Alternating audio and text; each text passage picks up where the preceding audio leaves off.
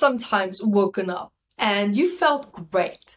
Your day continues, you do your thing, maybe you go into your routine, maybe you're excited about a project, and then suddenly you find yourself just dipping and you're starting to feel maybe a bit heavy, a bit sad, maybe you just start to feel a little bit despondent, but what you definitely know is that you don't feel the way that you did when you started your day. Now, this is an interesting moment where we sometimes think, well, what just happened? Because sometimes these moments where we feel ourselves dipping, right? When we start to feel negative, maybe unhappy, a little bit sad, there wasn't necessarily a trigger. And these moments are normally the most frustrating because what just happened? So we're going to be having a bit of a talk about that today, because this is something that I'm absolutely sure that you can relate to. I mean, if you were having a great day and suddenly you just drop and something happened and you just can't get back to that happy state, or at least feeling a certain level of balance, then of course we know it's because of an event. Now, what happens when it's not because of an event? So here's how just one simple thought can have a negative impact on your day. Let me explain. Thoughts are incredibly powerful. We sometimes underestimate the power of our thoughts because we hear about it, we talk about it, we sometimes preach about it, but we don't really fully understand and see how it reflects in our actual reality. Now, example. Let's say maybe you were having a nice day and you were walking in the street and maybe you just see someone passing you by, and that person just suddenly maybe looked like someone that hurt you in the past, or that said negative things to you that caused a bit of a, that lasting emotional negative impact. Now, you might have just brushed it off and thought, well, you're not really thinking much about it. However, there's a lot more in that moment and the continued ripple effect after that moment that actually still takes place. And in most cases, we are blissfully unaware of this process that's happening in the subconscious mind because we go on with our day, we blow it off. I mean, we're discomfort avoidant. We don't like it. So if something comes up and we don't like it, we try to think of something else. We try to do something else. We try not to actually energize it. So in this case, what's now happening, let's say, go back to this example that I shared with you. You saw someone and it brought up a quick memory and you're like, I'm just going to continue with my day. I'm going to ignore it. However, the fact that you saw someone, or you could have heard a sound, you even could have thought a negative, something negative that was really upsetting. You could have even daydreamed of something that was really negative. Wherever you're finding yourself on that spectrum, it triggered a prior subconscious negative memory. Now, in this case, normally it would be an explicit memory, because now what's happening is you think of something and you're just starting to feel a bad way, even though the thought has passed a long time ago, right? But you're starting to feel bad, and the negative feeling stays. You start to feel like that the whole day, or at least a big part of the day. Now, this explicit memory, which means it's a subconscious memory that you don't have cognitive conscious access to, meaning you feel bad because of a memory that was triggered, but you don't know which memory. You just have no idea what actually really happened. I mean, you saw someone looked like my dad. Maybe it was a part of your subconscious mind that, or someone that maybe upset you, whoever it was, connected to that. And you felt your heart jump, but you didn't necessarily make the connection. You see, your RAS, which is your reticular activating system, is incredibly powerful here because it focuses on what you energize. And sometimes, even though we don't want something, we tend to energize what we don't want, which means we're actually energizing it. That's why we end up getting what we don't want, right? You get becoming like a magnet to it. And in this case, your RAS, which I talk a lot about in my MAT events, and if you would love to come join us, bring 2 friends, come for free, join my Intuitive Body Workshop. It's all about these big books that I wrote here, Psychosomatic Stress for Adults, 679 Medical Ailments. Learn how to read the body like a book. I kid you not, you're going to love it.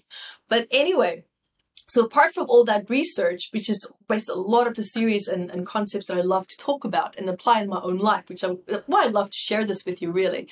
And when you look at it now from that perspective, how the RAS is now going to filter everything that is going to align with this conscious or subconscious thought that you have. Because your body is also now having a biochemical response to this old memory, hence why you feel bad, you feel negative. And then now the RIS comes in and it just exasperates the problem by focusing on what you're feeling. So if you're feeling negative or sad, you might focus more on people or circumstances, or take note of negative circumstances a lot more, which means that it just exasperates how you're currently feeling as well. And before you know it, you feel like you are sinking. This is the power of thought. Whether it's someone that you saw, whether it's just a fantasy that you had, but the way that the fantasy made you feel triggered a prior subconscious memory that you perhaps had in the past, even though you can't remember it, the subconscious mind does. That's the power of it. Because every time when we think of something, every time when we see someone, the subconscious mind is constantly digging up information so that we can emotionally relate to what we're thinking or seeing. You see, so we're always basically going and digging into the past to relate to our reality. And if your past is full of a lot of pain, you're digging back into that pain subconsciously. And that is why we sometimes feel like we can't get away from it. Now, here's the power in this. One thing that I did for myself that really truly helped me a lot was to consciously start to realize when I feel bad. And when I feel bad, I would actually analyze. I will pause a few seconds and I'll think to myself, what was I thinking? Did I see something? Did I hear something that was just upsetting right now? And if you can't have answers to any of those questions, no problem. At least look at, how do I feel? When was the last time that I felt like this? And at least just acknowledge how you feel instead of resisting it, because when you resist it, you lock it in. Because in order to resist something, it needs to exist, right? And so if you resist it, you lock it in even more. You energize it. If you let go and surrender to it and say, you know what? I acknowledge that you're there. Run through me and out of me and let it be. For me, that has been incredibly powerful. So I do hope that this helps, and for you to understand the power of just one thought. Because remember, we have at least 90,000, God knows how many thoughts per day, and at least 70,000 of those thoughts are repeated the next day. If your head's in a negative place, it means that whatever it is that you were energizing, that's going to go with you into the next day. And that is how we tend to subconsciously also keep negative thoughts alive until it starts to become part of a neurological pathway and it becomes part of our cognitive system. And so another great way to break that is through practicing conscious mindfulness. Guys, there you have it. Thank you for being here with me today. Until next time. So guys, there you have it.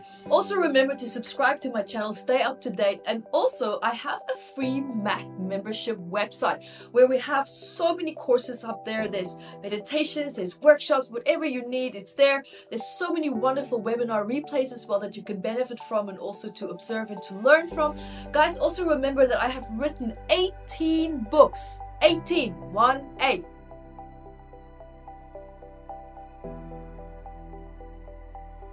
And one of many among them are Metaphysical Anatomy and Psychosomatics for Children. So this one is a Psychosomatics for adults. This one is a Psychosomatics for kids. So these books are super popular. People love it. If you want to learn more about how your body works, understanding messages behind it, maybe you have that gnawing pain or maybe an ailment that's surfacing and you want to understand what is it that your body is trying to tell you. Guys, these books are going to be absolutely invaluable to you. You can find it at yvetebooks.com, where you will also find all my other 18 books. And guys, also remember to keep asking all these great questions. I love to answer your questions at Ask Yvette, where we discuss, life conundrums and, life challenges, and just answer questions perhaps where you feel, quite stuck in your life. I would love to share my perspective with this and to help you to resolve perhaps certain pain points that you might be having in your life as well. So guys, remember to stay in touch. There's so many great things that's happening. And also something really awesome is that this book is already also in video format. So imagine 679 medical elements in video format, and with meditations and healing courses, workshops, masterclasses, everything behind that in our platinum membership site. So guys, remember to check that out. There is so many great things happening there. So see you there.